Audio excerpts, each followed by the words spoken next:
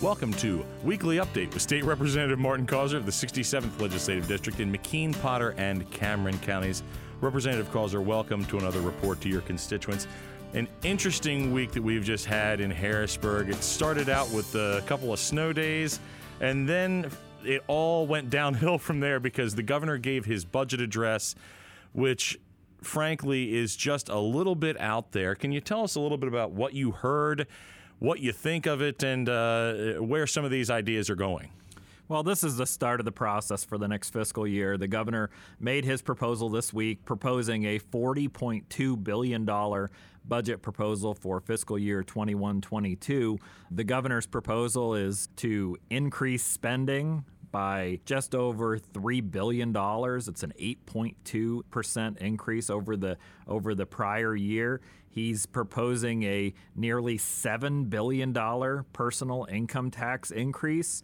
He proposes to increase the personal income tax from 3.07% to 4.49%, a 46% increase in the personal income tax, a dramatic increase in taxation for working people and in small businesses. And many folks don't understand that most small business in Pennsylvania pays the personal income tax. That's the tax that they pay, and this is a very significant increase on them. He's also proposing to raise the cap on the poverty exemption for the personal income tax. So he's claiming that this could be a tax reduction for people with lower income. The problem with that is I believe that portion of the governor's proposal is unconstitutional. We have a constitution in Pennsylvania, and we have a uniformity clause, and all taxation is supposed to be uniform, and that's why we have a flat tax at a certain rate.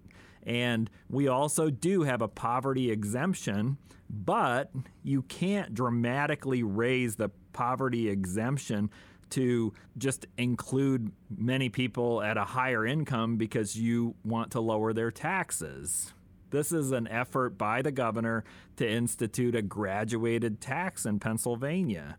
What we need to be doing is looking at the bigger picture of what the governor has proposed. It's not a realistic proposal.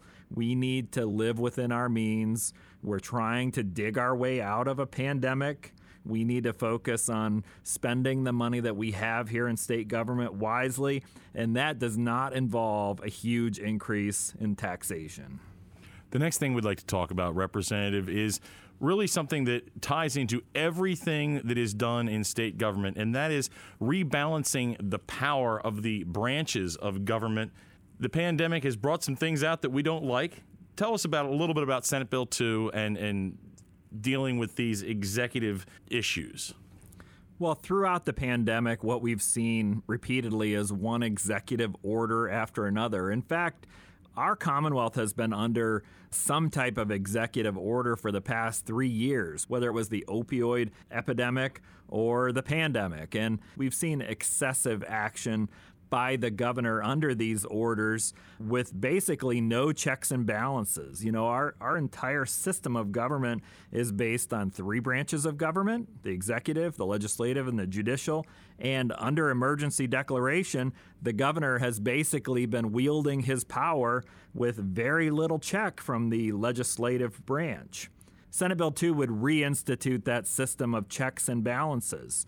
What we're proposing is that emergency declarations cannot last longer than 21 days. If there's a need for the emergency declaration to go beyond 21 days, the governor would have to seek approval from the General Assembly to continue the emergency declaration. And I think this is very well balanced. It makes sure that all 3 branches of government are working together.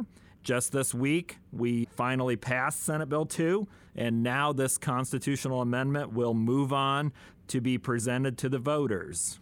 Constitutional amendments have to be passed in 2 sessions of the legislature and then be presented to the voters for approval. And that is the next step. So the voters will have the final say. Representative Causer, thank you for this informative report to your constituents, and tune in for another weekly update with State Representative Martin Causer.